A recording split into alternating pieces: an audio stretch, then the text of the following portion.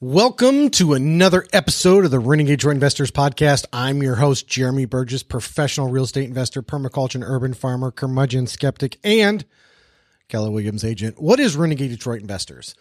RDI is a local real estate investment and business group that meets monthly at various locations throughout Metro Detroit. This group is about networking and doing deals. This ain't your grandma's Rhea, folks.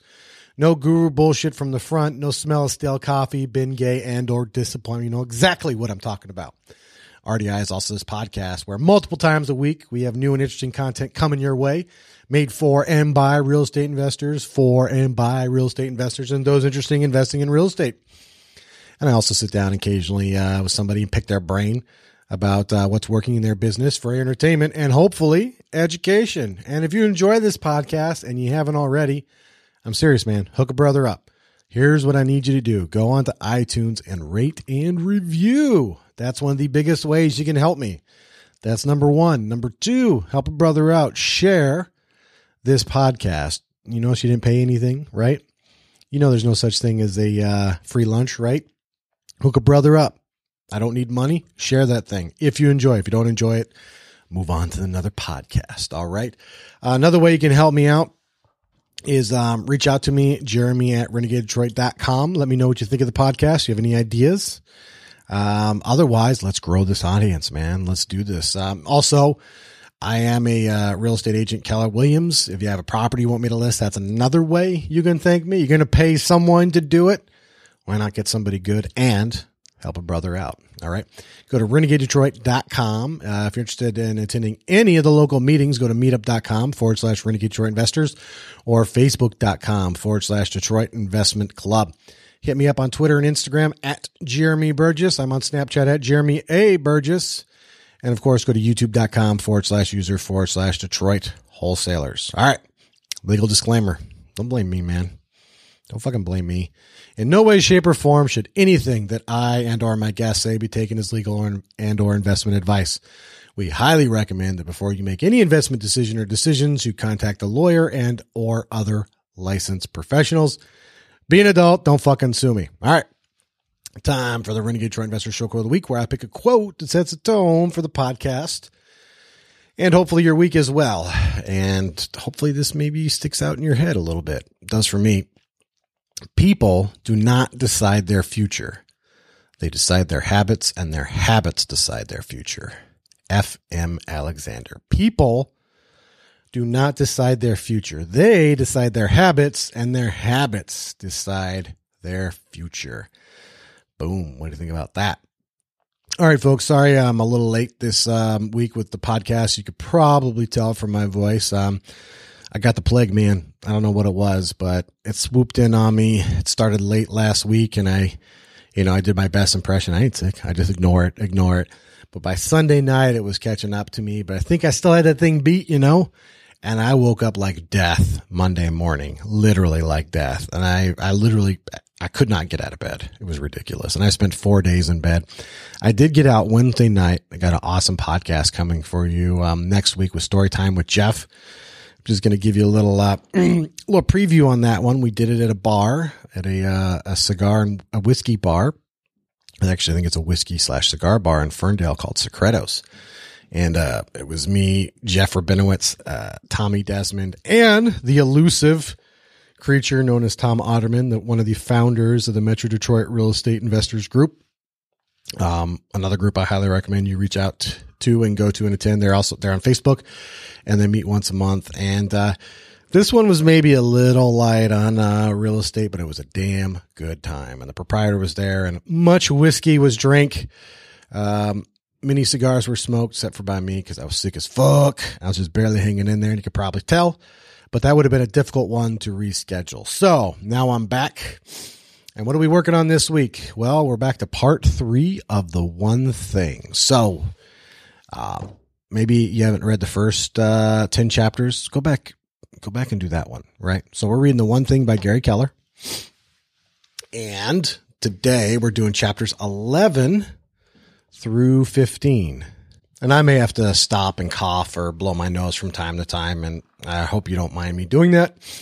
I don't want to miss it. And basically, I just couldn't lay around anymore. I laid around about as much as I could lay around. So All right, so let's open up to chapter 11 of The One Thing by Gary Keller.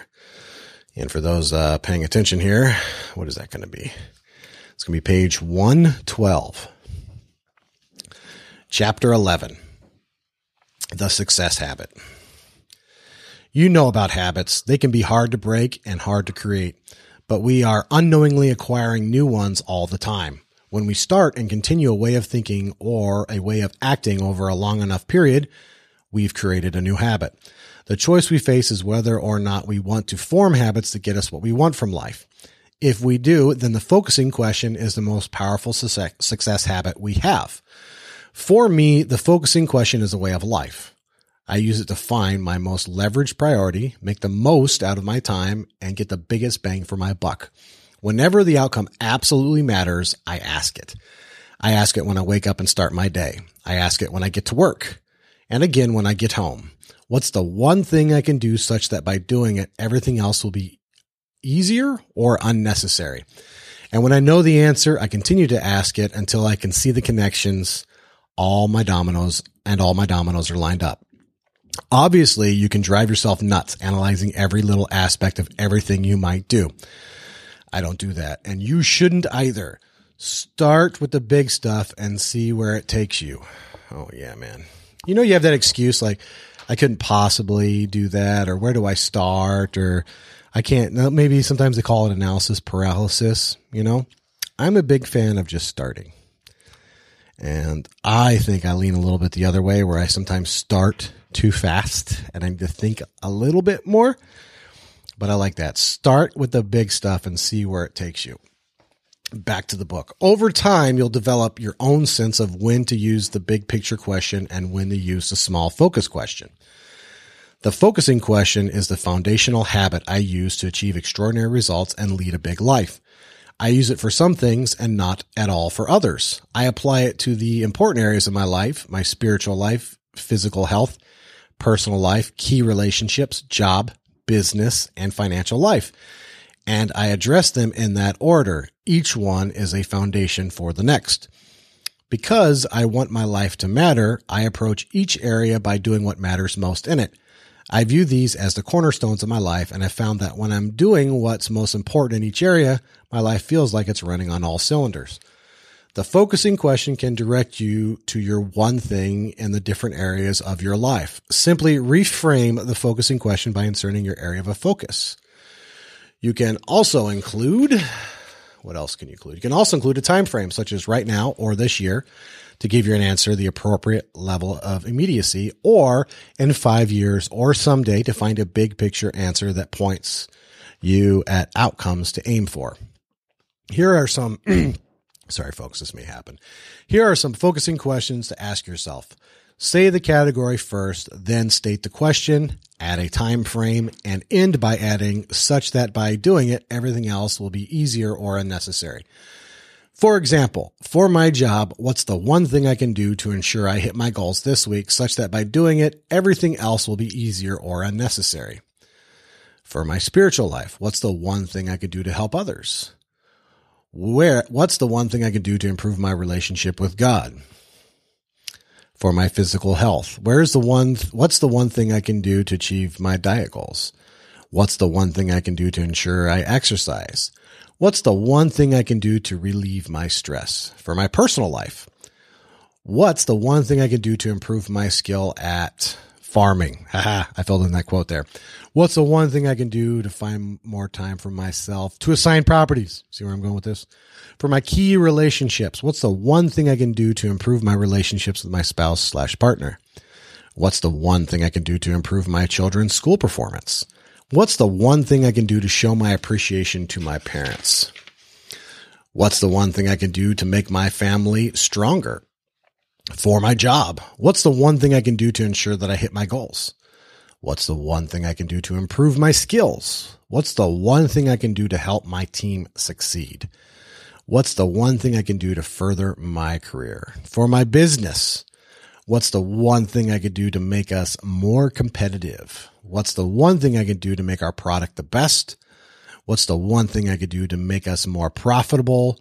What's the one thing I can do to improve our customer experience? And not last or least, for my finances, what's the one thing I can do to increase my net worth? What's the one thing I can do to improve my investment cash flow? What's the one thing I can do to eliminate my credit card debt? Getting the idea here? All right. Big ideas. So how do you make the one thing part of your daily routine? How do you make it strong enough to get extraordinary results at work and in other areas of your life? Here's a starter list drawn from our experience and our work with others. Number 1, understand and believe it. The first step is to understand the concept of the one thing, then to believe that it can make a difference in your life. If you don't understand and believe, you won't take action. Seems simple enough, right? Understand and believe it. See, what would be my one thing? Serve the investor community. And it's starting to work, so I do believe it. Number 2, use it. Ask yourself the focusing question. Start each day by asking, what's the one thing I can do today for whatever you want? So let's say for the podcast, such that by doing it, everything else will be easier or unnecessary. When you do this, your direction will become clear. Your work will be more productive and your personal life more rewarding. Number 3, make it a habit. When you make asking the focusing question a habit, you'll fully engage its power to get the extraordinary results you want. It's a difference maker. Research says that this will take about 66 days. Whether it takes you a few weeks or a few months, stick with it until it becomes your routine. If you're not serious about learning the success habit, you're not serious about getting extraordinary results. Number 4, leverage reminders. Set up ways to remind yourself to use the focusing question. One of the best ways to do this is to put up a sign at work that says, until my one thing is done, everything else is a distraction. We designed the back cover of this book to be a trigger. Set it on the corner of your desk so that it's the first thing you see when you get to work. Use notes, screensavers, calendar cues to keep making the connection between success habits and the results you seek.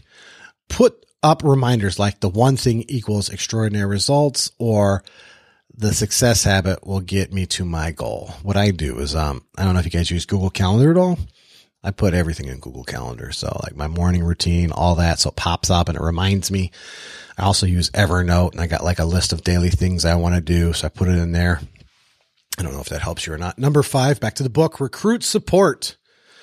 Research shows that those around you can influence you tremendously. Starting a success support group with some of your work colleagues can help inspire all of you to practice the success habit every day.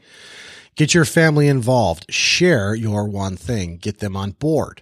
Use the focusing question around them to show them how the success habit can make a difference in their schoolwork, their personal achievements, or any other part of their lives. Man, that sounds savage. Recruit support. I've kind of been doing that, and that's one of the reasons why I joined a team as well for the accountability. But recruit support. And I think also they say this, like another way of saying this would be I don't think it's a sum, but you're basically the average of the 5 people you spend the most time with. You know what I'm saying? Kind of the same thing. Make sure everybody's on working for your goals, not against it. Back to the book. This one habit can become the foundation for many more. So keep your success habit working as powerfully as possible. Use the strategies outlined in part 3, extraordinary results for goal setting and time blocking to experience extraordinary results every day of your life.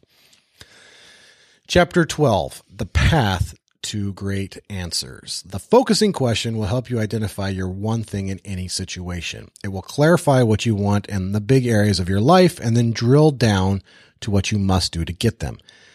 It's really a simple process. You ask a great question, then you seek out a great answer. It's as simple as 2 steps. It's the ultimate success habit. So they have a little drawing here. It says, ask a great question, think big and be specific. And it goes to number 2, find a great answer, research, and role model.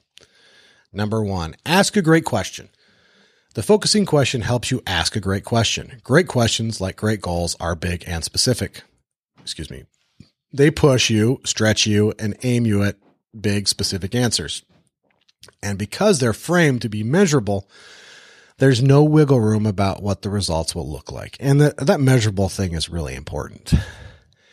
That which is measured improves. And if you can't measure it, it's not going to improve, right? At least you can't prove that it improved, right? You got to measure things. Got to get some evidence. Back to the book. Look at the great question metric. See figure 18. And figure 18 is a circle that is divided evenly into quarters. And number 1 is big and specific. Number 2 is big and broad. Number 3 is small and broad. And number 4, small and specific. So it's like a circle that's cut into like 4 big pieces of pizza evenly, and that's what they're talking about. Now let's examine the pros and cons of each question quadrant, ending with where you want to be, big and specific. Quadrant number 4, small and specific. What can I do to increase sales by 5% this year? This aims you in a specific direction, but there's nothing truly challenging about this question. For most salespeople, a 5% bump in sales could just as easily happen because the market shifted in your favor rather than anything you might have done. At best, it's an incremental gain, not a life-changing leap forward. Low goals don't require extraordinary actions, so they rarely lead to extraordinary results. Quadrant 3, small and broad. What can I do to increase sales? This is not really an achievement question at all. It's more of a brainstorming question. It's great for listing your options, but requires more to narrow your options and go small. How much will sales increase? By what date? Unfortunately, this is the kind of average question most people ask and then wonder why their answers don't deliver extraordinary results. Quadrant 2, big and broad. What can I do to double sales? Here you have a big question, but nothing specific. It's a good start, but the lack of specifics leaves more questions than answers. Doubling sales in the next 20 years is very different from attempting the same goal in a year or less. There are still too many options, and without specifics, you won't know where to start.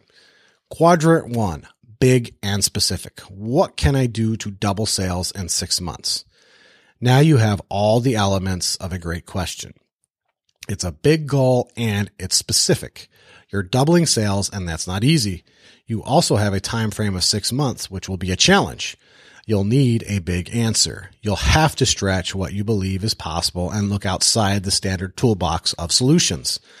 See the difference? When you ask a great question, you're in essence pursuing a great goal.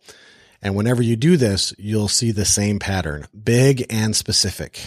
A big specific question leads to a big specific answer, which is absolutely necessary for achieving a big goal. So if what can I do to double sales in 6 months is a great question, how do you make it more powerful? Convert it to the focusing question. What's the one thing I can do to double sales in 6 months such by doing it, everything else will be easier or unnecessary? Turning it into the focusing question goes to the heart of success by forcing you to identify what absolutely matters most and start there. Why? Because that's where big success starts too. I like that. Here, a little coffee break. By the way, if you haven't yet, go check out alwaysbrewingdetroit.com. Conveniently located in Northwest Detroit, right at Grand River and Southfield. So about a half a mile off that. Excellent coffee there. They serve Hazanos. Number 2, back to the book. Find a great answer. The challenge of asking a great question is that once you've asked it, you're now faced with finding a great answer. Answers come in 3 categories: doable, stretch, and possibility. The easiest answer you can seek is the one that's already within reach of your knowledge, skills, and experience. With this type of solution, you probably already know how to do it and won't have to change much to get it. Think of this as doable and the most likely to be achieved. The next level up is a stretch question. While this is still within your reach, it can be at the farthest end of your range. You'll most likely have to do some research and study what others have done to come up with this answer. Doing it can be iffy since you might have to extend yourself to the very limits of your current abilities. Think of this as potentially achievable and probable depending on your effort. High achievers understand these first 2 routes but reject them. Unwilling to settle for ordinary when extraordinary is possible, they've asked a great question and want the very best answer. Extraordinary results require a great answer. Man, I'm going to highlight that. Extraordinary results require a great answer. Highly successful people choose to live at the outer limits of achievement. They not only dream, but deeply crave what is beyond their natural grasp. They know this type of answer is the hardest to come by, but also know that just by extending themselves to find it, they expand and enrich their life for the better. I think was that just a nice way of saying you need to think a lot bigger, right? Back to the book. If you want the most from your answer, you must realize that it lives outside your comfort zone. This is rare air. A big answer is never in plain view, nor is the path to finding one laid out for you. A possibility answer exists beyond what is already known and being done. As with a stretch goal, you can start out by doing research and studying the lives of other high achievers, but you can't stop there. In fact, your research has just begun. Whatever you learn, you'll use it to do what only the greatest achievers do: benchmark and trend. A great answer is essentially a new answer. I wonder if it's just new in general or new to you. I wonder if you'll explain it. I'm sure you will. Back to the book. It is a leap across all current answers in search of the next one and is found in 2 steps. The first is the same as when you stretch. You uncover the best research and study the highest achievers. Anytime you don't know the answer, your answer is to go find your answer. In other words, by default, your first one thing is to search for clues and role models to point you in the right direction. The first thing to do is ask, has anyone else studied or accomplished this or something like it? The answer is almost always yes, so your investigation begins by finding out what others have learned. One of the reasons I've amassed a large library of books over the years is because books are a great go-to resource. Short of having a conversation with someone who has accomplished what you hope to achieve, in my experience, books and published works offer the most in terms of documented research and role models for success. The internet has quickly become an invaluable tool as well. Whether offline or online, you're trying to find people who have already gone down the road you're traveling so you can research, model, benchmark, and trend their experience. A college professor once told me, "Gary, you're smart, but people have lived before you. You're not the first person to dream big, so you'd be wise to study what others have learned first and then build your actions on the back of their lessons." Damn. I'm going to highlight that. That's a good one right there. I mean, I don't have a problem with that. I'd say that and do that all the time. But when I was like 19, 20, 21, yeah, I had a big problem with that, right? We know it all, don't we? We have every answer. I can do no wrong. It's a little easier at 37 to know what you don't know. Back to the book. He was so right, and he was talking to you too. The research and experience of others is the best place to start when looking for your answer. I'm going to highlight that as well. It's interesting. I didn't highlight much the last chapter, but a lot in this one. I bet if I read it again, I'd do it differently, wouldn't I? Back to the book. Armed with this knowledge, you can establish a benchmark, the current high water mark for all that is known and being done. With a stretch approach, this was your maximum, but now it is your minimum. It's not all you'll do, but it becomes the hilltop where you'll stand to see if you can spot what might come next. This is called trending, and it's the second step. You're looking for the next thing you can do in the same direction that the best performers are heading, or, if necessary, in an entirely new direction. You're looking for the next thing you can do in the same direction that the best performers are heading, or, if necessary, in an entirely new direction. Trending. This is helping me as much as it's helping you. Actually, that's the secret of the podcast, right? For those paying attention. Back to the book. This is how big problems are solved and big challenges are overcome. For the best answers rarely come from an ordinary process.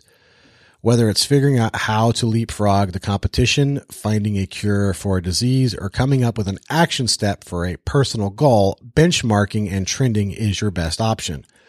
Because your answer will be original, you'll probably have to reinvent yourself in some way to implement it. A new answer usually requires new behavior. A new answer usually requires new behavior. So don't be surprised if along the way To sizable success, you change in the process, but don't let it stop you. I've changed a lot, I think. I have a long way to go, though. You're probably like me, don't you? Got a long way down the road, but still got a long way to go. I'm glad I'm not alone. Back to the book. This is where the magic happens and possibilities are unlimited. As challenging as it can be, trailblazing up the path of possibilities is always worth it. For when we maximize our reach, we maximize our life. Big ideas. Number 1, think big and specific. Setting a goal you intend to achieve is like asking a question. It's a simple step from I'd like to do that to how do I achieve that? The best question, and by default, the best goal, is big and specific. Big because you're after extraordinary results. Specific to give you something to aim at and to leave no wiggle room about whether you hit the mark. A big and specific question, especially in the form of the focusing question, helps you zero in on the best possible answer. Number 2, think possibilities. Setting a doable goal is almost like creating a task to check off your list. A stretch goal is more challenging. It aims you at the edge of your current abilities. You'll have to stretch to reach it. The best goal explores what's possible. When you see people and businesses that have undergone transformations, this is where they live. Number 3, benchmark and trend for the best answer. No one has a crystal ball, but with practice, you can become surprisingly good at anticipating where things are heading. The people and businesses who get there first often enjoy the lion's share of the rewards with few, if any, competitors. Benchmark and trend to find the extraordinary answer you need for extraordinary results. And this is something the people I'm training do wholesale calls. And I could do a lot better job at it as well. And I work on it. But being first counts for a lot. I tell them all the time that being first is like a B-.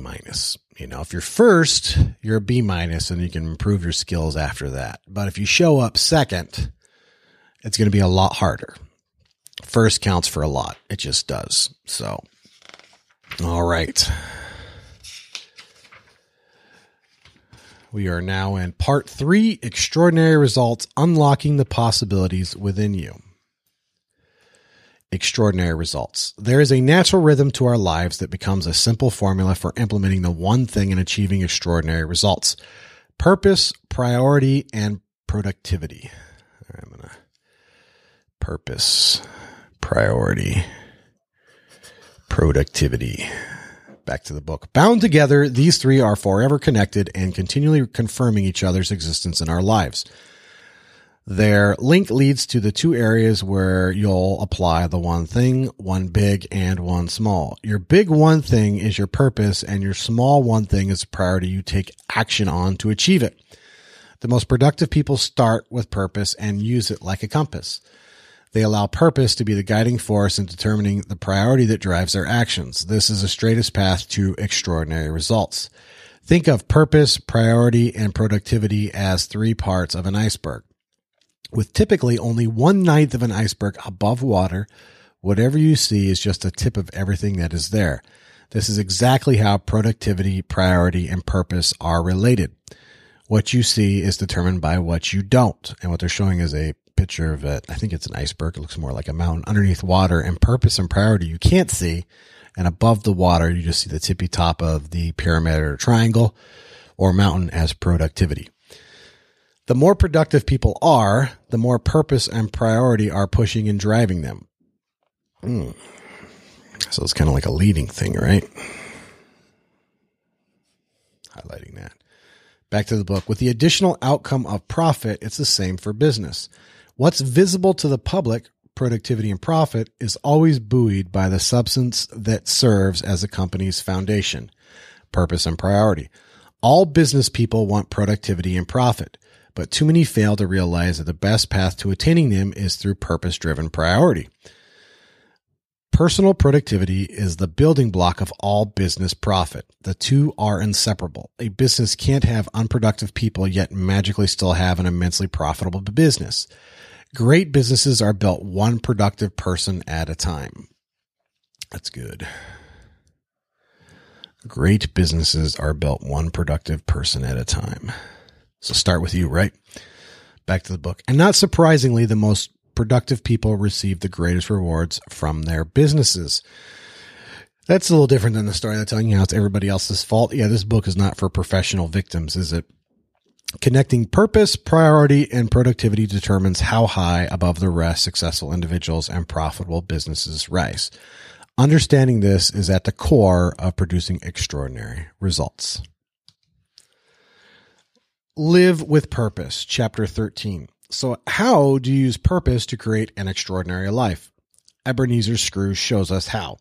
Cold-hearted, penny-pinching, and greedy, a man who despised Christmas and all things that give people happiness, his last name a byword for miserliness and meanness, Ebenezer Scrooge might have been the least likely candidate to teach us anything about how to live. Yet in Charles Dickens's 1843 classic, A Christmas Carol, he does. The redemptive tale of Scrooge's transformation from stingy, callous, and unloved to considerate, caring, and beloved is one of the best examples of how our destinies are determined by our decisions, our lives shaped by our choices. Once again, fiction provides us a formula we can all follow to build an extraordinary life with extraordinary results. I'd like to beg your forgiveness, take a little literary license, and quickly retell this timeless tale to show you. One Christmas Eve, Ebenezer Scrooge is visited by the deceased spirit of Jacob Marley, his former business partner. We do not know if this is a dream or if it's real. Marley wails, "I am here tonight to warn you that you have yet a chance and hope of escaping my fate. You will be haunted by 3 spirits from the past, present, future, as it turns out. Remember what has passed between us." Now let's stop for a second and bear in mind who Scrooge is. Dickens describes him as a man whose old features are frozen by the cold within him. Tight-fisted with a head down and hand to the grindstone, Scrooge pays as little as possible and keeps as much as he can. He is secretive and solitary. No one ever stops him. We know a bunch of people like this in real estate, right? No one ever stops him in the streets to say hello. No one cares, for he cares for no one. He is a bitter, mean, covetous old sinner, cold to the sight, cold to the touch, and cold of heart, with no thought in sight. His life is a lonely existence, and the world is worse off for it. Over the course of the evening, the 3 spirits visit Scrooge to show him his past, present, and future. Although there's no such thing as the past and the future, right? Just a thought in the now. Anyway, back to the book. Through these visits, he sees how he became the man he is, how his life is currently going, and what will ultimately happen to him and those around him. It's a terrifying experience that leaves him visibly shaken when he wakes up the next morning. Not knowing whether it was real or a dream, but giddy upon discovering no time has passed, Scrooge realizes there is still time to alter his fate. In a joyous blur, he rushes into the street and instructs the first boy he sees to go buy the biggest turkey at the market and send it anonymously to the home of his sole employee, Bob Cratchit. Upon seeing a gentleman he'd once rebuffed for pleading charity for the needy, he prays for forgiveness and promises to donate huge sums of money to the poor.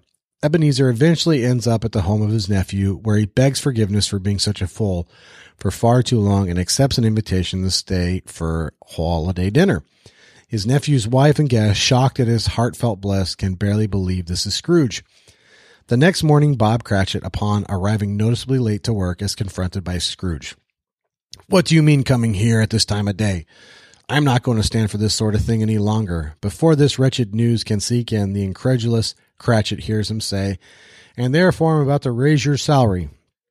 Scrooge goes on to become the Cratchit family's benefactor. He finds a doctor for Tiny Tim, Cratchit's invalid son, and becomes like a second father to him.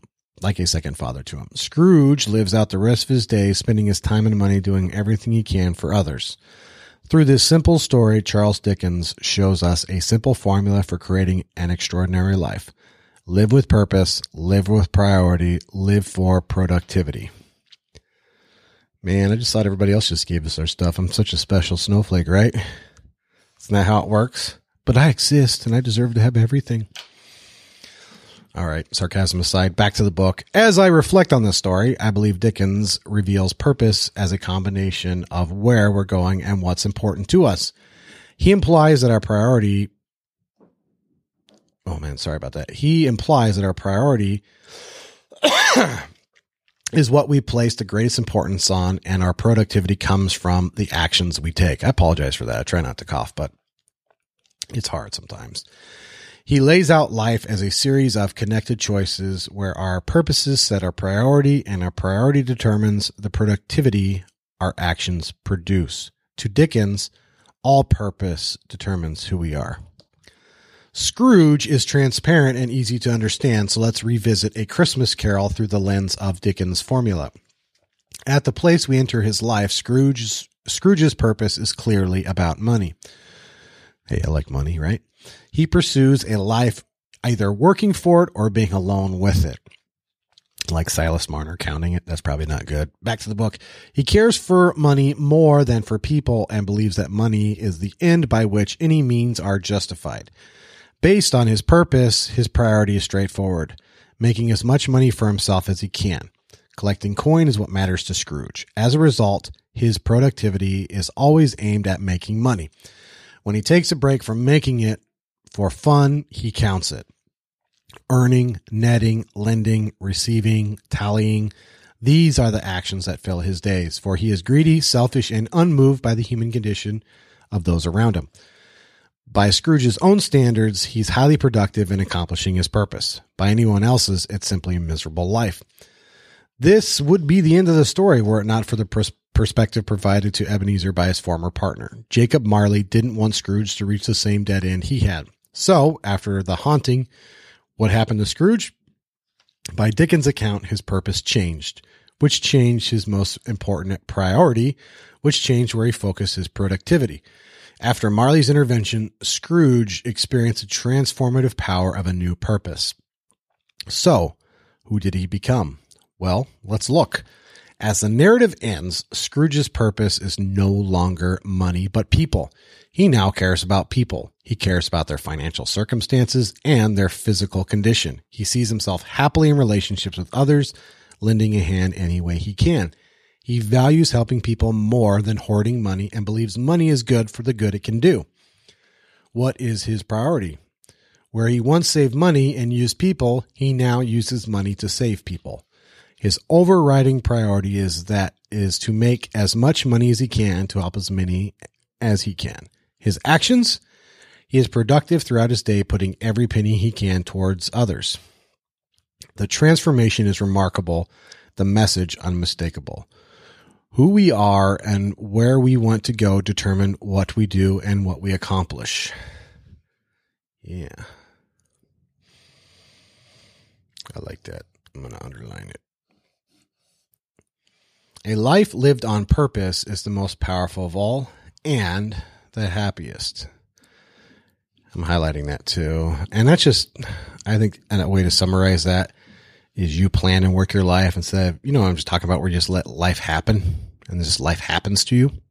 I don't know if that makes sense. You make your life instead of just letting it happen. I think there's time to let things happen, but I think there's a lot of time for making things happen too and making sure you have the time. Back to the book, Happiness on Purpose. Ask enough people what they want in life, and you'll hear happiness as the overwhelming response. Although we all have a wide variety of specific answers, happiness is what we most want. Yet, it's what most of us understand the least. No matter our motivations, most of what we do in life is ultimately meant to make us happy. And yet we get it wrong. Happiness doesn't happen the way we think. To explain, I want to share an ancient tale with you. The begging bowl. Upon coming out of his palace one morning and encountering a beggar, a king asks, "What do you want?" The beggar laughingly says, "You ask as though you can fulfill my desire." Offended, the king replies, "Of course I can. What is it?"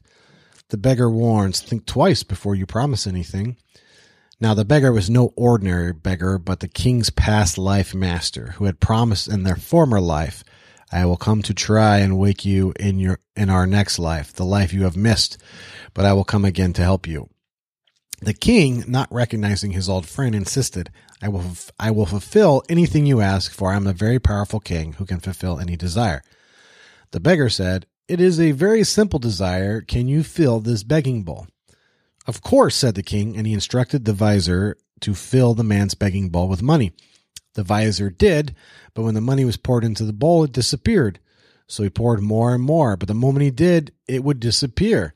The begging bowl remained empty. Word spread throughout the kingdom, and a huge crowd gathered. Ooh, little ego getting involved, right? I gotta fill this bowl. The prestige and power of the king were at stake, so he told his vizier, if my kingdom is to be lost, I am ready to lose it. But I cannot be defeated by this beggar. This is kind of like when you're in auction, you overbid on a property. I don't know. Seems like an ego problem, right? Back to the book. He continued to empty his wealth into the bowl. Diamonds, pearls, emeralds. Where did he get pearls? Anyway, his treasury was becoming empty. And yet the begging bowl seemed bottomless. Everything put into it immediately disappeared. Finally, as the crowd stood in utter silence, the king dropped at the beggar's feet and admitted defeat. You are victorious, but before you go, fulfill my curiosity. What is the secret of this begging bowl?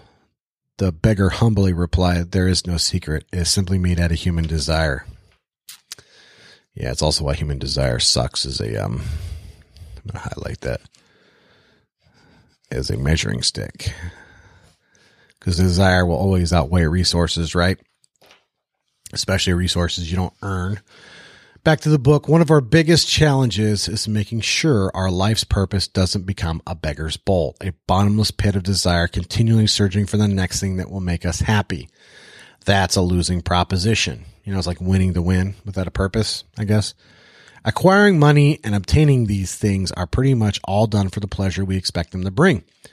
On one hand, this actually works. Securing money or something we want can spike our happiness meter for a moment.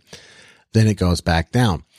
Over the ages, our greatest minds have pondered happiness, and their conclusions are much the same. Having money and things won't automatically lead to lasting happiness. How circumstances affect us depends on how we interpret them as they relate to our life. If we lack a big picture view, we can easily fall into serial success seeking. Why? Once we get what we want, our happiness sooner or later wanes because we quickly become accustomed to what we acquire. This happens to everyone and eventually leaves us bored, seeking something new to get or do. Worse, we may not even stop or slow down to enjoy what we've got because we automatically get up and go for something else. If we're not careful, we end up ricocheting from achieving and acquiring to acquiring and achieving without ever taking time to fully enjoy any of it. This is a good way to remain a beggar, and the day we realize this is the day our lives change forever. So how do we find enduring happiness? Happiness happens on the way to fulfillment. I'm going to highlight that real quick. Hold on. Hope you guys are digging this. Back to the book. Dr. Martin Seligman, whatever, past president of the American Psychological Association, believes there are 5 factors that contribute to our happiness: positive emotion and pleasure, achievement, relationships, engagement, and meaning. Of these, he believes engagement or meaning are the most important. Becoming more engaged in what we do by finding ways to make our life more meaningful is the surest way to finding lasting happiness. Becoming more engaged in what we do. I'm going to highlight that. Are you guys highlighting things? I hope you're not just highlighting what I'm highlighting. Just because I don't highlight it doesn't mean you shouldn't highlight it. You know, we're all different people. Back to the book. When our daily actions fulfill a bigger purpose, the most powerful and enduring happiness can happen. Take money, for instance. Since money represents both getting something and the potential to get more, it makes for a great example. Many people not only misunderstand how to make money, but also how it makes us happy. I've taught wealth building to everyone from seasoned entrepreneurs to high school students. And whenever I ask, how much money do you want to earn? I get all kinds of answers, but usually the number is quite high. When I ask, how did you pick this number? I frequently get the familiar answer, don't know. I then ask, can you tell me your definition of a financially wealthy person? Invariably, I get numbers that start at $1 million and go up from there. When I ask how they arrived at this, they often say, it sounds like a lot. My response is, it is and it isn't. It all depends on what you do with it. I believe that financially wealthy people are those who have enough money coming in without having to work to finance their purpose in life. Oh boy, I'm not there. Got some work cut out for me. Hey, little coffee break. Drinking a little coffee. Back to the book. Now, please realize that this definition presents a challenge to anyone who accepts it. To be financially wealthy, you must have a purpose for your life. In other words, without purpose, you'll never know when you have enough money, and you can never be financially wealthy. It isn't that having more money won't make you happy. To a point, it certainly can, but then it stops. For more money to continue to motivate you will depend on what you want more. It's been said that the end shouldn't justify the means, but be careful. When achieving happiness, any end you seek will only create happiness for you through the means it takes to achieve it. Wanting more money just for the sake of getting it won't bring the happiness you seek from it. Happiness happens when you have a bigger purpose than having more fulfills, which is why we say happiness happens on the way to fulfillment. The power of purpose. Purpose is the straightest path to power and the ultimate source of personal strength of conviction, and strength to persevere. The prescription for extraordinary results is knowing what matters to you and taking daily doses of action in alignment with it. When you define your purpose in life, clarity comes faster, which leads to more conviction in your direction, which usually leads to faster decisions. When you make faster decisions, you'll often be the one who makes the first decisions and winds up with the best choices. And when you have the best choices, you have the opportunity for the best experiences. This is how knowing where you're going helps lead you to the best possible outcomes and experiences life has to offer. Purpose also helps you when things don't go your way. Life gets tough at times, and there's no way around that. Aim high enough, you'll live long enough, and you'll encounter your share of tough times. More than my fair share. That's okay. We all experience this. Knowing why you're doing something provides the inspiration and motivation to give the extra perspiration needed to persevere when things go south. I'd like you to say that 10 times fast. Good Lord. Sticking with something long enough for success to show up is a fundamental requirement for achieving extraordinary results. Purpose provides the ultimate glue that can help you stick to the path you've set. When what you want to do matches your purpose, your life just feels in rhythm. And the path you beat with your feet seems to match the sound in your head and heart. Live with purpose, and don't be surprised if you actually hum more and even whistle while you work. When you ask yourself, what's the one thing I can do in life that would mean the most to me in the world, such that by doing it, everything else will be easier or necessary, you're using the power of the one thing to bring purpose to your life. Big ideas. Number 1, happiness happens on the way to fulfillment. We all want to be happy, but seeking it isn't the best way to find it. The surest path to achieving lasting happiness happens when you make your life about something bigger, when you bring meaning and purpose to your everyday actions. Number 2, discover your big why. Discover your purpose by asking yourself what drives you. What's the thing that gets you up in the morning and keeps you where you're tired and worn down? Sometimes refer to this as your big why. It's why you're excited with your life. It's why you're doing what you're doing. Number 3, absent an answer, pick a direction. Purpose may sound heavy, but it doesn't have to be. Think of it as simply the one thing you want your life to be about more than any other. Try writing down something you'd like to accomplish and to describe how you do it. For me, it looks like this. My purpose is to help people live their greatest life possible through my teaching, coaching, and writing. So then, what does my life look like? Teaching is my one thing and has been for almost 30 years. At first, it was teaching clients about the market and how to make great decisions. Next, it was teaching salespeople in the classroom during sales meetings and one-on-one. Later, it was teaching business classes. Then it became teaching high performers, models, and strategies for high achievement. And the last 10 years has been teaching seminars on specific life-building principles. What I teach is what I then coach and is supported by what I write. Pick a direction, start marching down the path, and see how you like it. Time brings clarity, and if you find you don't like it, you can always change your mind. It's your life. I like that. Time brings clarity, and if you find you don't like it, you can always change your mind. it's your life. Just get started, basically, right? Get started, Holmes. Chapter 14, live by priority. Would you tell me, please, which way I ought to go from here? That depends a good deal on where you want to get to, said the cat. I don't much care where, said Alice. Then it doesn't matter which way you go, said the cat. Alice's classic encounter with the Cheshire Cat and Lewis Carroll's Alice's Adventures in Wonderland reveals the close connection between purpose and priority. Live with purpose and you know where you want to go. Live by priority and you'll know what to do to get there. When each day begins, we each have a choice. We can ask, what shall I do? Or what should I do?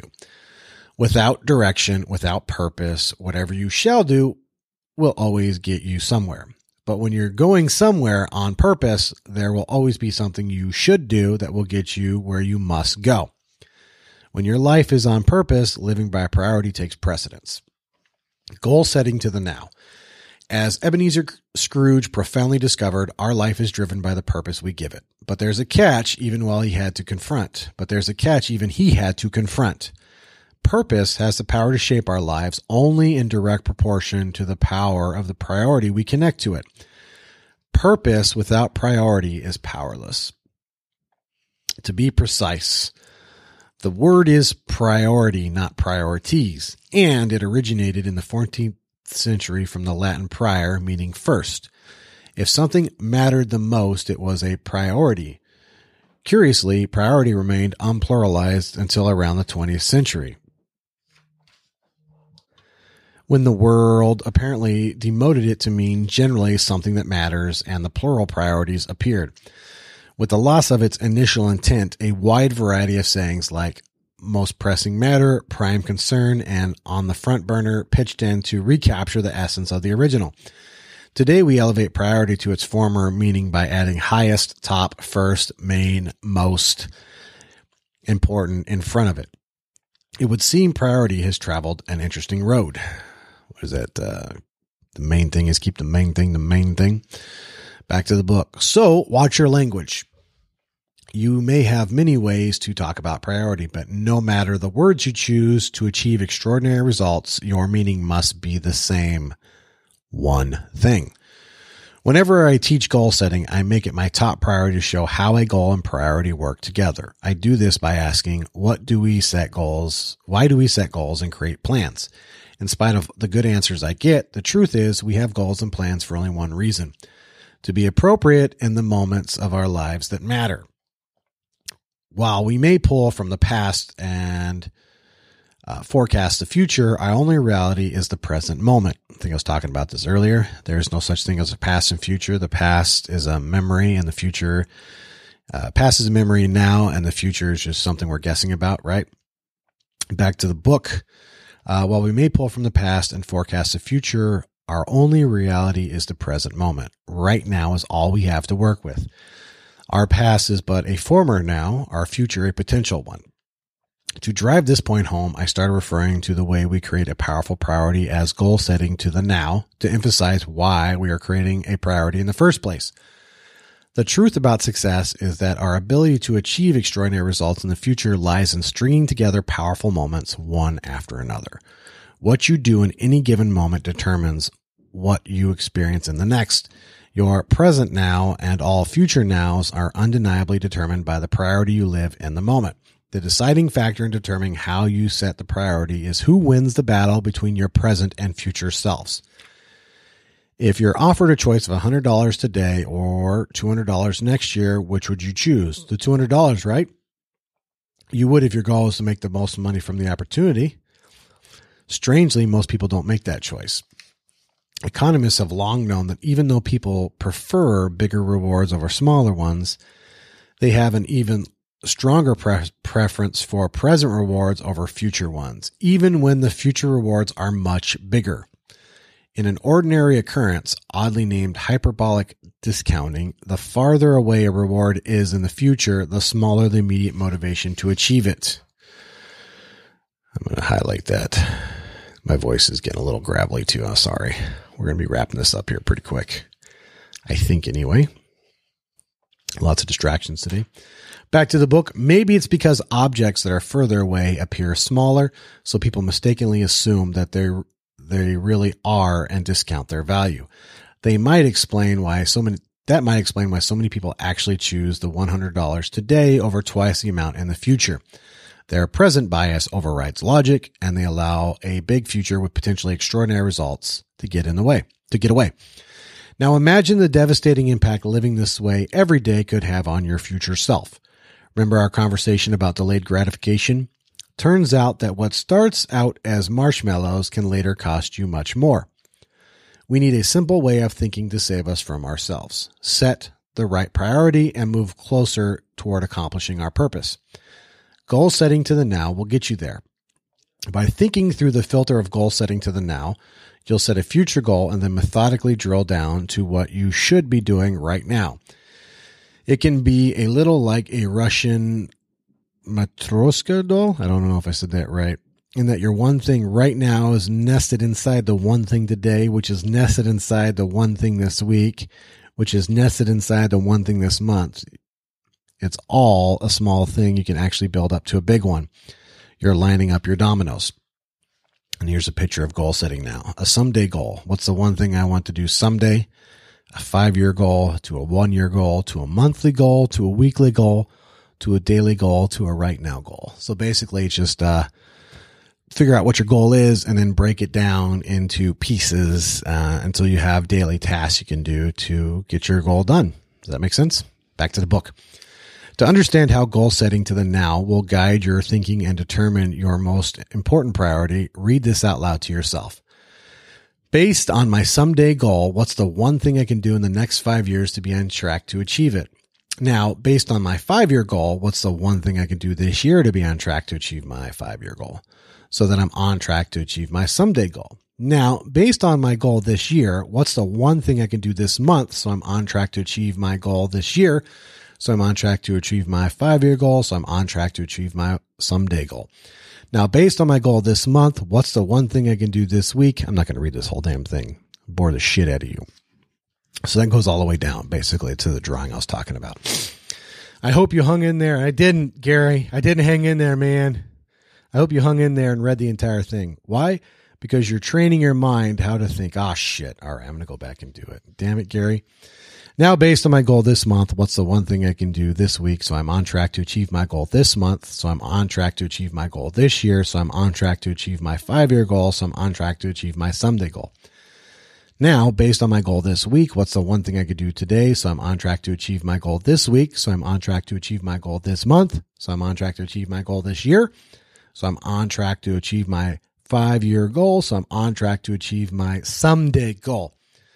So based on my goal today, what's the one thing I can do right now so I'm on track to achieve my goal today, so I'm on track to achieve my goal this week, so I'm on track to achieve my goal this month, so I'm on track to achieve my goal this year, so I'm on track to achieve my 5-year goal, so I'm on track to achieve my someday goal. Whoo, I did it. I hope you hung in there. I did, and read the entire thing. I went back. Why? Because you're training your mind how to think, how to connect one goal with the next one over time until you know the most important thing you must do right now. You're learning how to think big but go small. I'm going to highlight that. I hope I didn't confuse you guys. I didn't mean to fight it so much, but it did seem a little repetitive, right? But I did it. Damn it. All right. Back to the book. To prove its value, just skip the steps by asking yourself, what's the one thing I can do right now so I'm on track to achieve my someday goal? I like that. Doesn't work. The moment it's too far from the future for you to clearly see your key priority. The moment is too far in the future. In fact, you can keep adding back in today, this week, and so on, but you won't see the powerful priority you seek until you've added back in all the steps. It's why most people never get close to their goals. They haven't connected today to all the tomorrows it will take to get there. Connect today to all your tomorrows. It matters. Damn. Gary Savage as fuck. Research backs this up. In 3 separate studies, psychologists observed 262 students to see the impact of visualization on outcomes. The students we asked to visualize in one of 2 ways. Those in one group were told to visualize the outcome, like getting an A on an exam, and the others were asked to visualize the process needed to achieve the desired outcome, like all of the study sessions needed to earn the A in the exam. In the end, students who visualized the process performed better across the board. They studied earlier and more frequently and earned higher grades than those who simply visualized the outcome.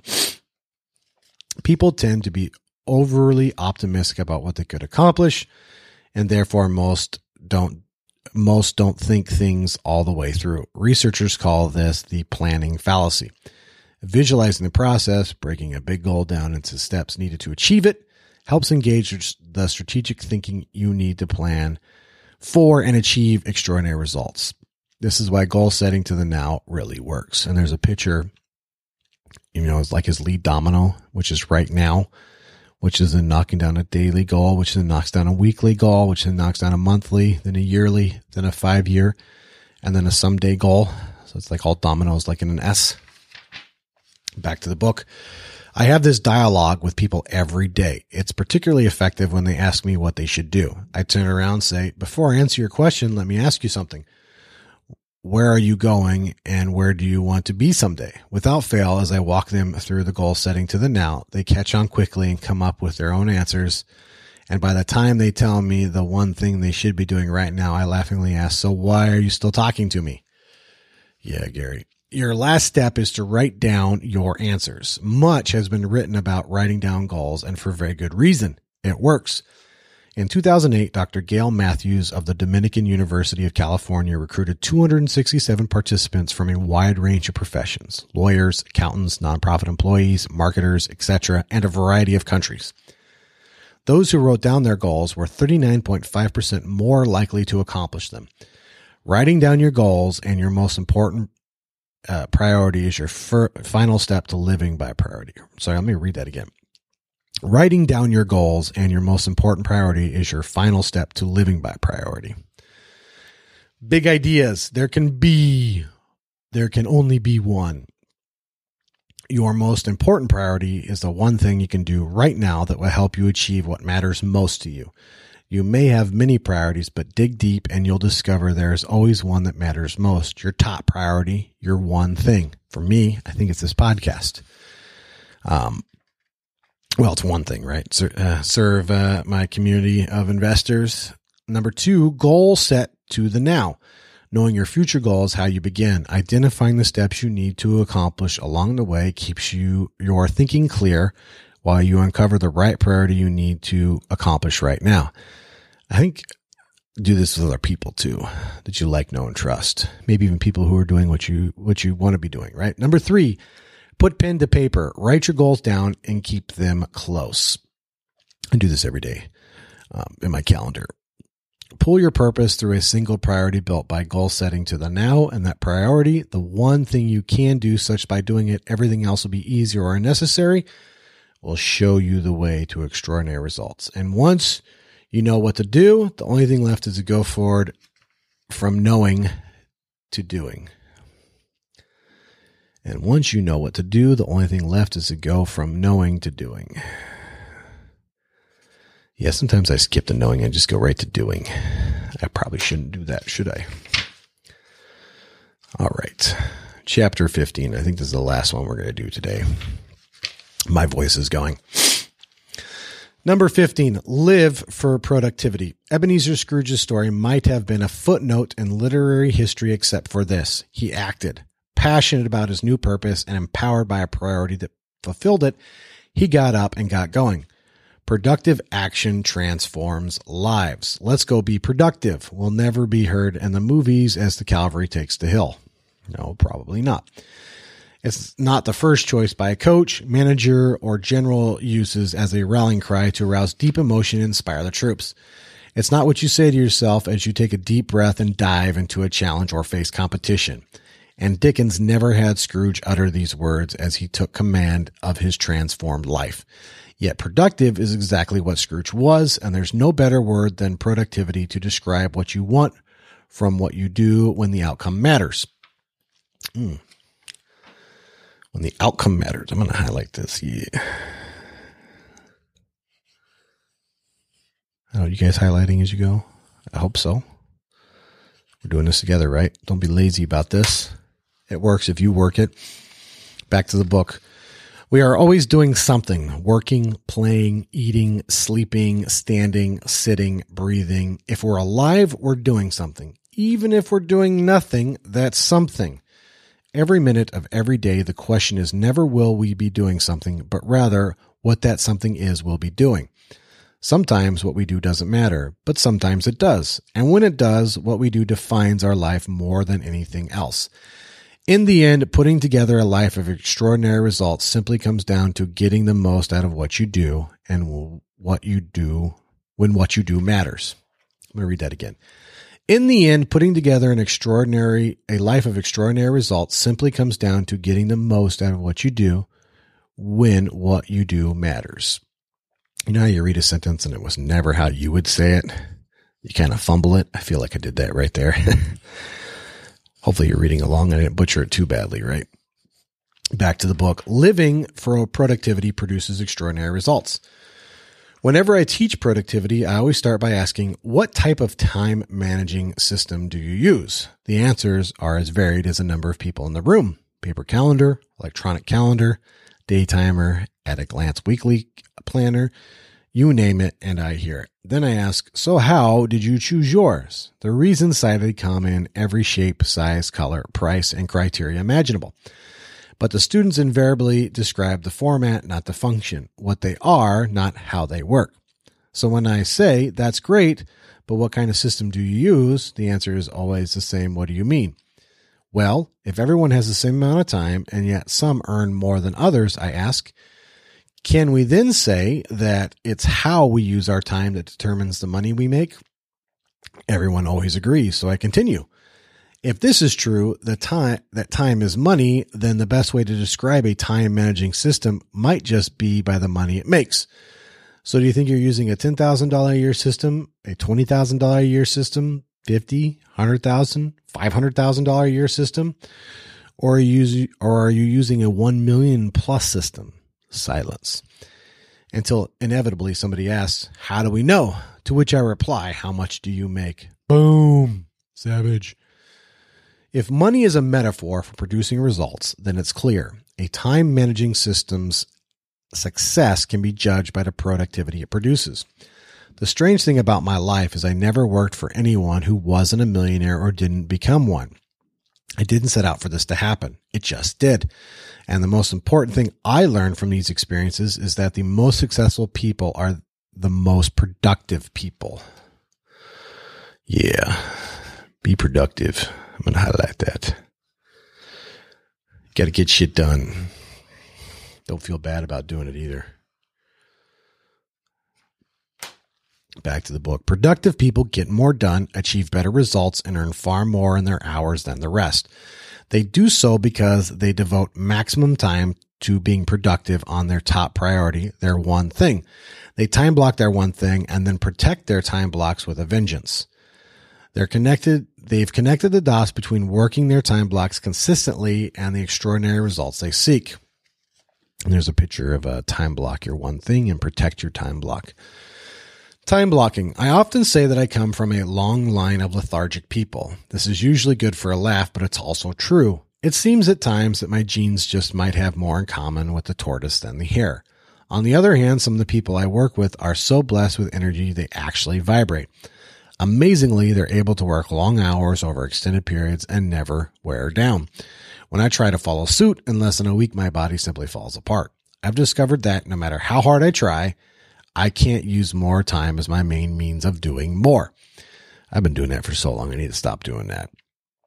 It's just not physically possible for me. So, given my constraints, I've had to find a way to be highly productive in the hours I can put in. The solution? Time blocking.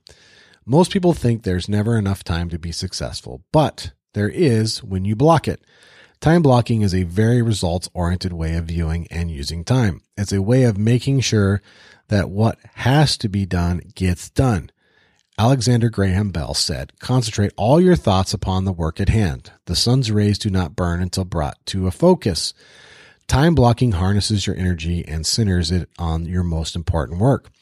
It's productivity's greatest power tool. So go to your calendar and block off all the time you need to accomplish your one thing.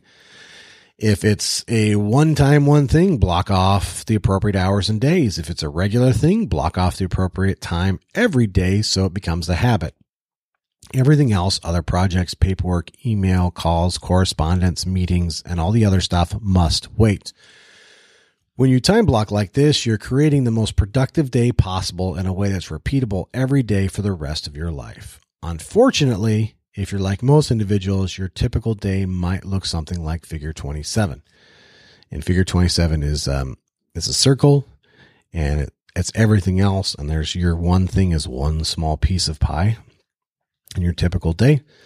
The most productive people's day is dramatically different. See figure 28.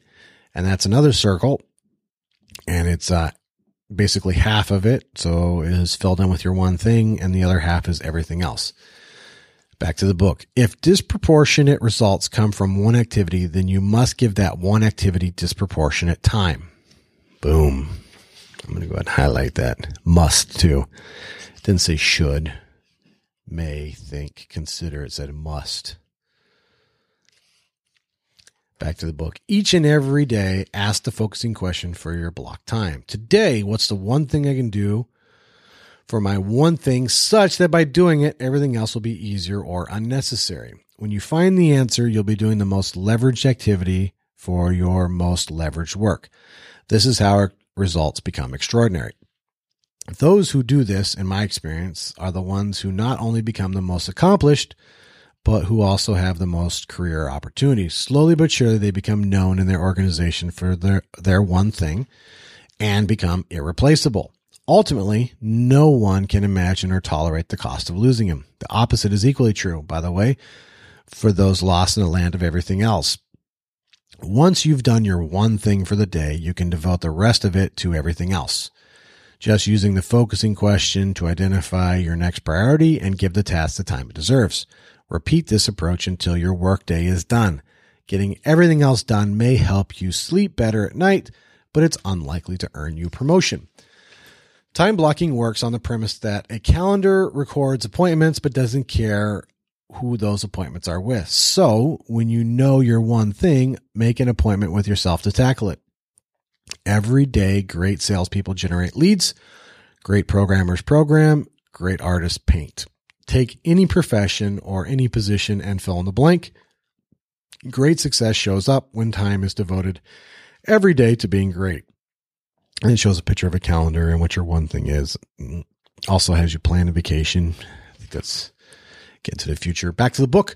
To achieve extraordinary results and experience greatness, time block these three things in the following order. Time block your time off. Time block your one thing. Time block your planning time. Number one, time block your time off. Extraordinarily successful people launch their year by taking time out to plan their time off. Why? They know they'll need it and they'll know they'll be able to afford it. In truth, the most successful simply see themselves as working between vacations. On the other hand, the least successful don't deserve time off because they don't think they'll deserve it or be able to afford it. By planning your time off in advance, you are, in effect, managing your work time around your downtime instead of the other way around. You're also letting everyone else know well in advance when you'll be out, so they'll plan accordingly. When you intend to be successful, you start by protecting time to recharge and reward yourself. Take time off. Block out long weekends and long vacations, then take them. You'll be more rested, more relaxed, and more productive afterwards. Everything needs to rest to function better, and you're no different. Resting is as important as working. I could probably take a page out of this, shouldn't I? Yes, I'm pretty guilty of this. Resting is as important as working. There are a few examples of successful people who violate this, but they are not our role models. They succeed in spite of how they rest and renew, not because of it. Number two, Time block your one thing. After you've time blocked your time off, time block your one thing. Yes, you read that right. Your most important work comes second. Why? Because you can't happily sustain success in your professional life if you neglect your personal recreation time. Time block your time off and then make time for your one thing. The most productive people, the ones who experience extraordinary results, design their days around doing their one thing. Their most important appointment each day is with themselves, and they never miss it. If they complete their one thing before their time block is done, they don't necessarily call it a day. They use the focusing question to tell them how to use the time they have left. Similarly, if they have a specific goal for their one thing, they finish it, regardless of the time. In A Geography of Time, Robert Levine points out that most people work on a clock time. It's 5 o'clock. I'll see you tomorrow. While others work on event time. My work is done when it's done. Think about it. The dairy farmer doesn't get to knock off at a certain time. He goes home when the cows have been milked. It's the same for any position in any profession where results matter. The most productive people work on event time. They don't quit until their one thing is done. The key to making this work is to block time as early in your day as you possibly can. Give yourself, hold on, I'm going to highlight that. Yes. Give yourself 30 minutes to an hour to take care of morning priorities, then move to your one thing. My recommendation is to block 4 hours a day. This isn't a typo. I repeat, 4 hours a day. Honestly, that's the minimum. If you can do more, then do it. Shit. 4 hours a day? Man, oh man, oh man. Back to the book. In On Writing, Stephen King describes his workflow. My own schedule is pretty clear cut. Mornings belong to whatever is new, the current composition. Afternoons are for naps and letters. Evenings are for reading, family, Red Sox games on TV, and any revisions that just cannot wait. Basically, mornings are my prime writing time. 4 hours a day may scare you more than King's novels, but you can't argue with his results. Stephen King is one of the most successful and prolific writers of our time. Whenever I tell this story, there's always one person who says to me, well, sure, it's easy for Stephen King. He's Stephen King. To that, I simply say, I think the question you must ask yourself is this. Does he get to do this because he is Stephen King, or is he Stephen King because he does this? That invariably stops the discussion cold. Yeah, you know those people always got fucking excuses for why they can't ever do anything. Oh man, yeah, you know what I'm talking about, right? Back to the book. Like so many other successful writers, early in his career, King had to find his time blocks where he could. Mornings, evenings, even lunch breaks, because his day job didn't accommodate his ambition for his life. Once extraordinary results started showing up and he could earn a living from his one thing, he was able to move his time blocks to a more sustainable time. An executive assistant on our team recently transitioned to blocking large chunks of time for a project. It was stressful at first. She was continually interrupted. Email alerts pinged, colleagues dropped by, team members provided a steady stream of requests for her time. These weren't even distractions. They were her job. In the end, she had to borrow a laptop and book a conference room to escape drive-bys and random non-urgent requests. But within just a week, everyone became accustomed to the fact that for regular periods of time, she would not be accessible. They adjusted. It took a week, not a month or a year, a week. Meetings got rescheduled and life went on. And she experienced a huge leap in productivity. I feel like that all the time, right? Like you're showing up late or you're like behind or something like that. I don't know, that sense of urgency, which I think can be a good thing. I think it could also be a bad thing. I think sometimes with me, it's a bad thing. Back to the book. No matter who you are, large time blocks work. Paul Graham's 2009 essay, Maker's Schedule, Manager's Schedule, underscores the need for large time blocks. Graham, one of the founders of the innovative venture capital firm Y Combinator, argues that normal business culture gets in the way of the very productivity it seeks because of the way people traditionally schedule their time. Graham divides all work into two buckets: maker, do or create, and manager, oversee or direct. Maker time requires large blocks of the clock to write code, develop ideas, generate leads, recruit people, produce products, or execute on projects and plans. This time tends to be viewed in half-day increments. Manager time, on the other hand, gets divided into hours.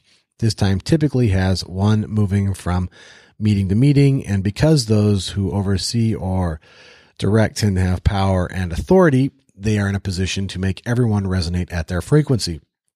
They can create a huge conflict if those needing maker time are pulled into meetings at odd hours, destroying the very time blocks they need to move themselves and the company forward. Graham embraced this insight and created a company culture at Y Combinator that now runs completely on a maker schedule. All meetings get clustered at the end of the day. That's a great idea. To experience extraordinary results, be a maker in the morning and a manager in the afternoon. I like that. Your goal is one and done. If you don't time block each day to do your one thing won't become a done thing. Number 3, time block your planning time. This is what I got to do. I tried to do this last week and just failed miserably. Back to the book. The last priority you time block is planning time. This is when you reflect on where you are and where you want to go. For annual planning, schedule this time late enough in the year that you have a sense of your trajectory, but not so late that you lose your running start for the next. Take a look at your someday and 5-year goals and assess the progress you must make in the next year to be on track. You may even add new goals, re-envision old ones, or eliminate any that no longer reflect your purpose or priorities. Block an hour each week to review your annual and monthly goals. That seems like so long. I think it's that sense of urgency trying to screw me up again. I'm just highlighting that. First, ask what needs to happen that month for you to be on target for your annual goals. Then ask what must happen that week to be on course for your monthly goals. You're essentially asking, based on where I am right now, what's the one thing I need to do this week to stay on track for my monthly goal, and for my monthly goal to be on track for my annual goal. You're lining up the dominoes. Decide how much time you'll need to achieve this and reserve that amount of time on your calendar. In effect, you could say that when you time block your planning time, you're really time blocking your time to time block. Think about it. Say that 10 times fast. In July 2007, software developer Brad Isaac shared a productivity secret he reportedly got from comedian Jerry Seinfeld. Before Seinfeld was a household name and still regularly toured, Isaac ran into him at an open mic comedy club and asked him for advice on how to be a better comedian. Seinfeld told him the key was to write jokes, hint his one thing, every day. And the way he figured out how to make that happen was to hang a huge annual calendar on the wall and put a big X across every day he worked on his craft. After a few days, you'll have a chain, Seinfeld said. Just keep at it and the chain will grow longer every day. You'll like seeing the chain, especially when you got a few weeks under your belt. Your only job then is not to break the chain. Don't break the chain. What I love about Seinfeld's method is that it resonates with everything I know to be true. It's simple, it's based on doing one thing, and it creates its own momentum. You could look at the calendar and be overwhelmed. How can I commit to this for an entire year? But the system is designed to bring your biggest goal to the now and simply focus on making the next X. As Walter Elliott said, perseverance is not a long race. It's many short races, one after another. As you compete these short races and get a chain going, it gets easier and easier. Momentum and motivation start to take over. There is magic in knocking down your most important domino day after day. All you have to do is avoid breaking the chain one day at a time until you generate a powerful new habit in your life, the time blocking habit. Sound simple? Time blocking is if you protect it. Protect your time block. For time blocks to actually block time, they must be protected. Although time blocking isn't hard, protecting the time you've blocked is. The world doesn't know your purpose or priorities and isn't responsible for them. You are. So it's your job to protect your time blocks from all those who don't know what matters most to you, and from yourself when you forget. The best way to protect your time is to adopt the mindset they can't be moved. So when someone tries to double book you, just say, I'm sorry, I already have an appointment at that time, and offer other options. If If the other person is disappointed, you're sympathetic but ultimately unmoved. Extraordinary results-oriented people, the very people who have the most demands on their time, do this every day. They keep their most important appointment. The toughest part is navigating a high-level request. How do you say no to someone important, like your boss or a key client or your mom, who asks you to do something with a high sense of urgency? One way is to say yes and then ask, if I have that done by a specific time in the future, would that work?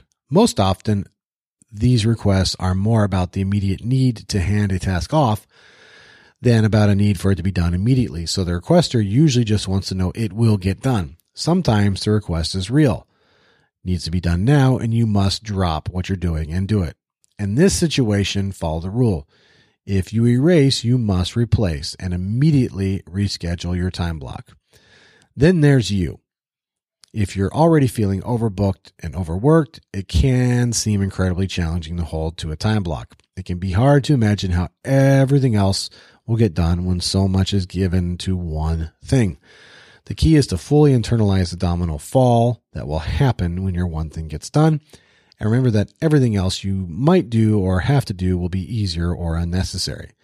When I first began the time block, the most effective thing I did was to put up a sheet of paper that said, until my one thing is done, everything else is a distraction. Try it. Put it where, maybe I highlight that. Maybe I need to do that. Maybe you should do that. What do you think?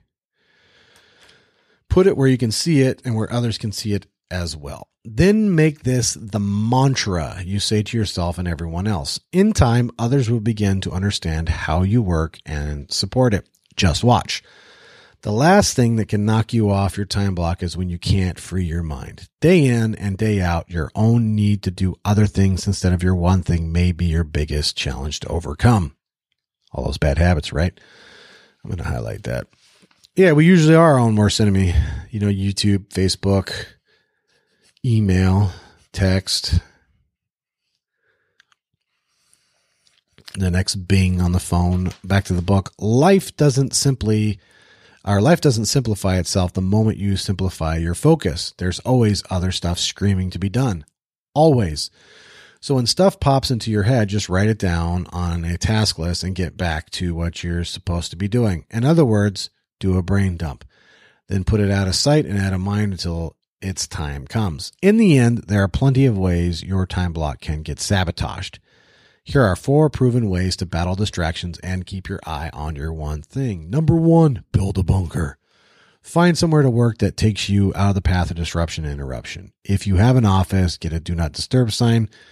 If it has glass walls, install shades. If you work in a cubicle, get permission to put up a folding screen. If necessary, go elsewhere. The immortal Ernest Hemingway kept a strict writing schedule starting at 7 every morning in his bedroom. The mortal but still immensely talented business author Dan Heath bought an old laptop, deleted all its browsers for good measure, deleted its wireless network drivers, and he would take his Wayback Machine to a coffee shop to avoid distractions. Between the two extremes, you could just find a vacant room and simply close the door. Number 2, store provisions. Have any supplies, materials, snacks, or beverages you need on hand. Coffee? Hell yeah.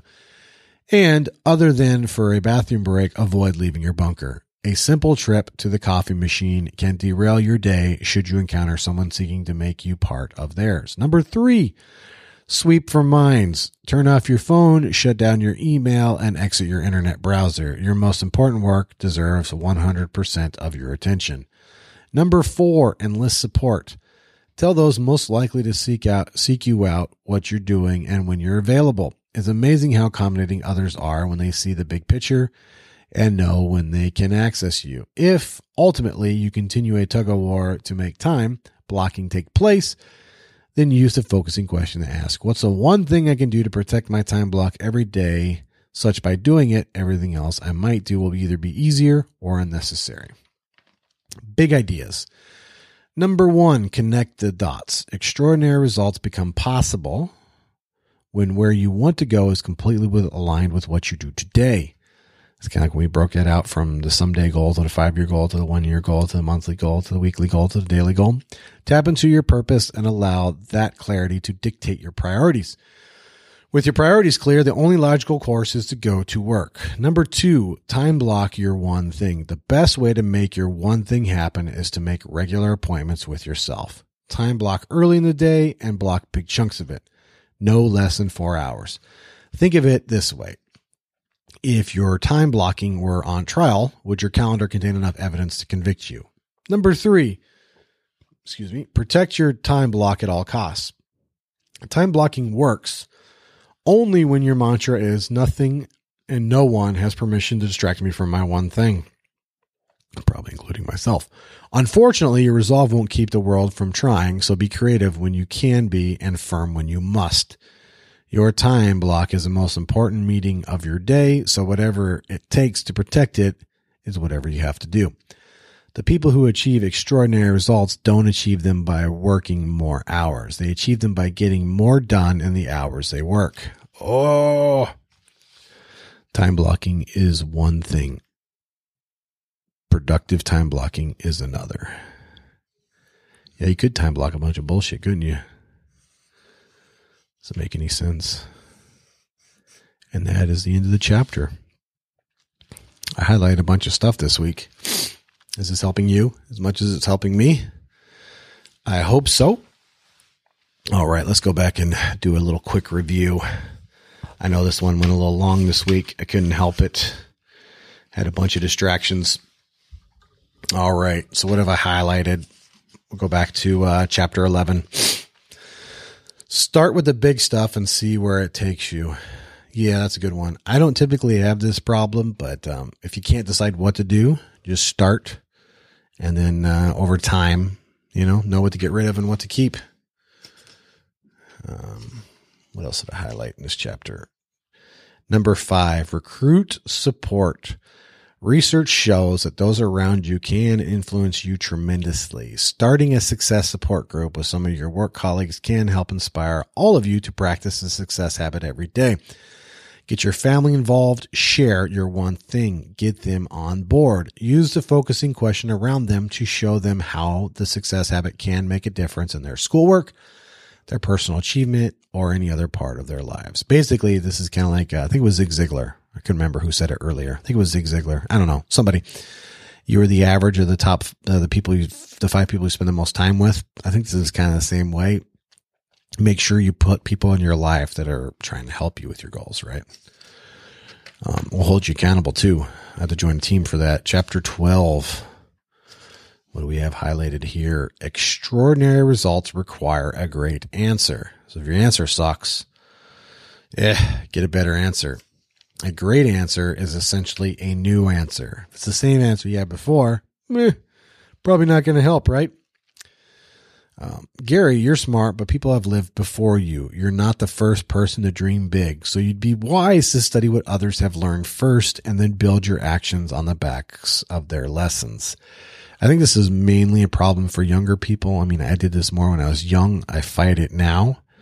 You think your idea is so great, right? And then you don't realize other people had the idea and you go out and you reinvent the wheel when you could have just stolen somebody else's better answer, probably, right?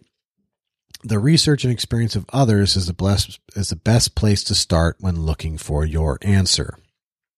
Somebody's probably smarter than you too, right? You're looking for the next thing you can do in the same direction that the best performers are heading, or if necessary, in an entirely new direction. A new answer usually requires new behavior, so don't be surprised if along the way to sizable success you change in the process, but don't let it stop you. Yeah, you probably have to. All right. Now we're in part 3. There's a natural rhythm to our lives that becomes a simple formula for implementing the one thing and achieving extraordinary results. Purpose, priority, and productivity. And think of this as a picture where purpose is your foundation, priority is built upon your foundation, what should you worry about, and then productivity matches the purpose and priority. It's like the tippy top of the pyramid, right?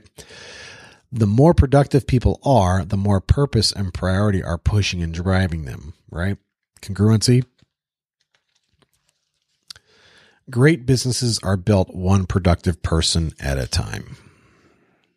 Make that you, right? Chapter 13.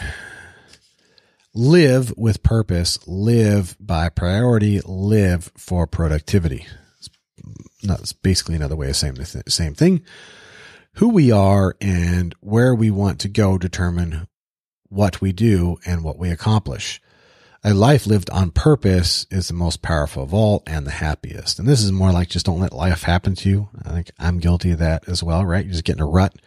Just keep going, go to life. Don't make life go to you as best as possible. There is no secret. It's simply made up of human desire. This is for the begging bull, right? Human desire is bottomless. It's what you're willing to do that gets it, and it puts a fine point. Because if it's just something you can just give somebody, or it could be quenched, then it's like that bull, right? You just keep throwing resources at it till you run out of resources. Happiness happens on the way to fulfillment.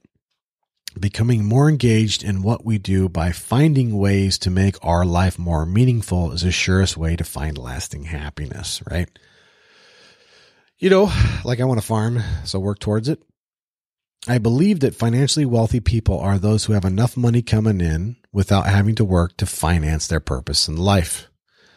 I got to get that farm money together, son. You know what I'm saying? What do you got to get together?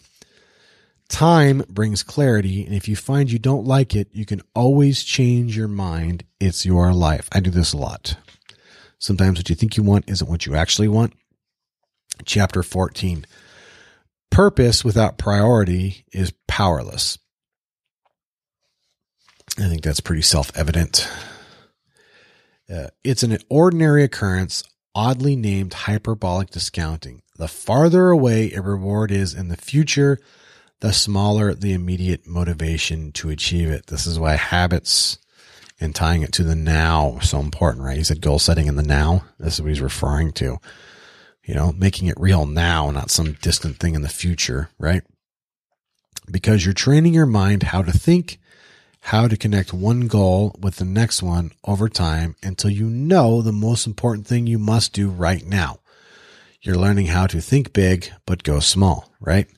This is we were talking about the picture, how your domino, your right now domino knocks into your daily domino, which knocks into your weekly domino, which knocks into your monthly domino and your yearly domino and your 5-year domino and your someday domino. Connect today to all your tomorrows. It matters. And that's the domino, right? Everything you do touches the next thing.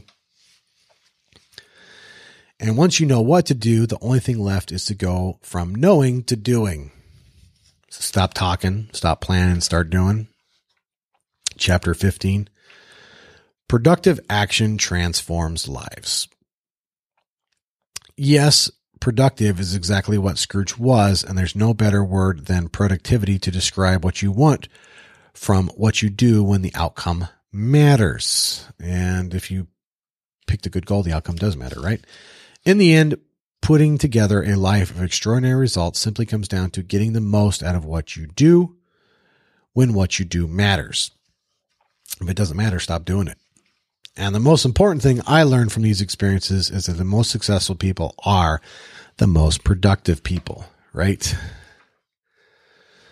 If disproportionate results come from one activity, then you must give that one activity disproportionate time. This is kind of back to the Pareto's law again, the 80-20 or 90-10 or 95-5. There's going to be some things, there's going to be one or two things you do which disproportionately account for a great proportion of your results. Make sure you give that all the time it needs and not let the other stuff interrupt. Resting is as important as working. I need to take a page out of this. The key to making this work is to block time as early in your day as you possibly can.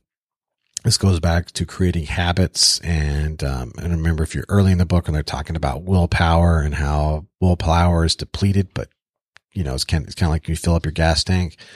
Don't wait to the end of the day to do your one thing because your gas tank might be empty, I think is what he's saying.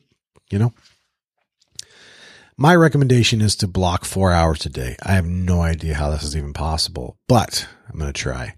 This isn't a typo. I repeat, 4 hours a day. Honestly, that's the minimum. If you can do more, then do it. Shit, that seems impossible to me, but I'm going to see about doing 4 hours a day. To experience extraordinary results, be a maker in the morning and a manager in the afternoon. I think this goes back to willpower too, right? Knock the shit out. That's important while your willpower gas tank is high. That way, when you run out on less important things. And block an hour each week to review your annual and monthly goals. I need to do that too. You guys got a list of shit you need to do? There's magic in knocking down your most important domino day after day. And this is in a reference to the X's and the Stephen King and Don't Break the Chain. I think maybe I should do this too, right? Until my one thing is done, everything else is a distraction. Day in and day out, your own need to do other things instead of your one thing may be your biggest challenge to overcome. I generally think I am my biggest challenge to overcome, right? I don't know how you guys feel about it, but I'm constantly getting in my way. I need to stop it. The people who achieve extraordinary results don't achieve them by working more hours. They achieve them by getting more done in the hours they work. And I feel like I need to write that on the board. And that is the end. So next week, we ended on page 174 for those following along. And I think next week we're going to finish this thing off. We are. All right. So we stopped at the end of chapter 15 on page 174. And next week we're going to start on chapter 16, the 3 commitments on page 175. And we're going to go till the end. So it'll be a little shorter next week. Some of these chapters were a little longer. So yeah, we'll do that. Is this, I hope this is helping you as much as it's helping me. So let me know what you think. I would appreciate it. Sorry, I'm sick. Sorry, I was late this week too. All right. For those of you who haven't yet, if you're enjoying this podcast and this is series, can you go on to iTunes and do me a favor and rate and review? That is one of the greatest ways you can help me out if you enjoy this podcast. If you don't, move along. All right. I'm sorry. I'm not doing well enough for you. Share it also on social media. That's the second greatest thing you can do. Hit that little share button. And if you do it from the Renegade Joint Investor page, I can see it and I can thank you. But ultimately, just share it. So for all those who do share that I can't see, thank you.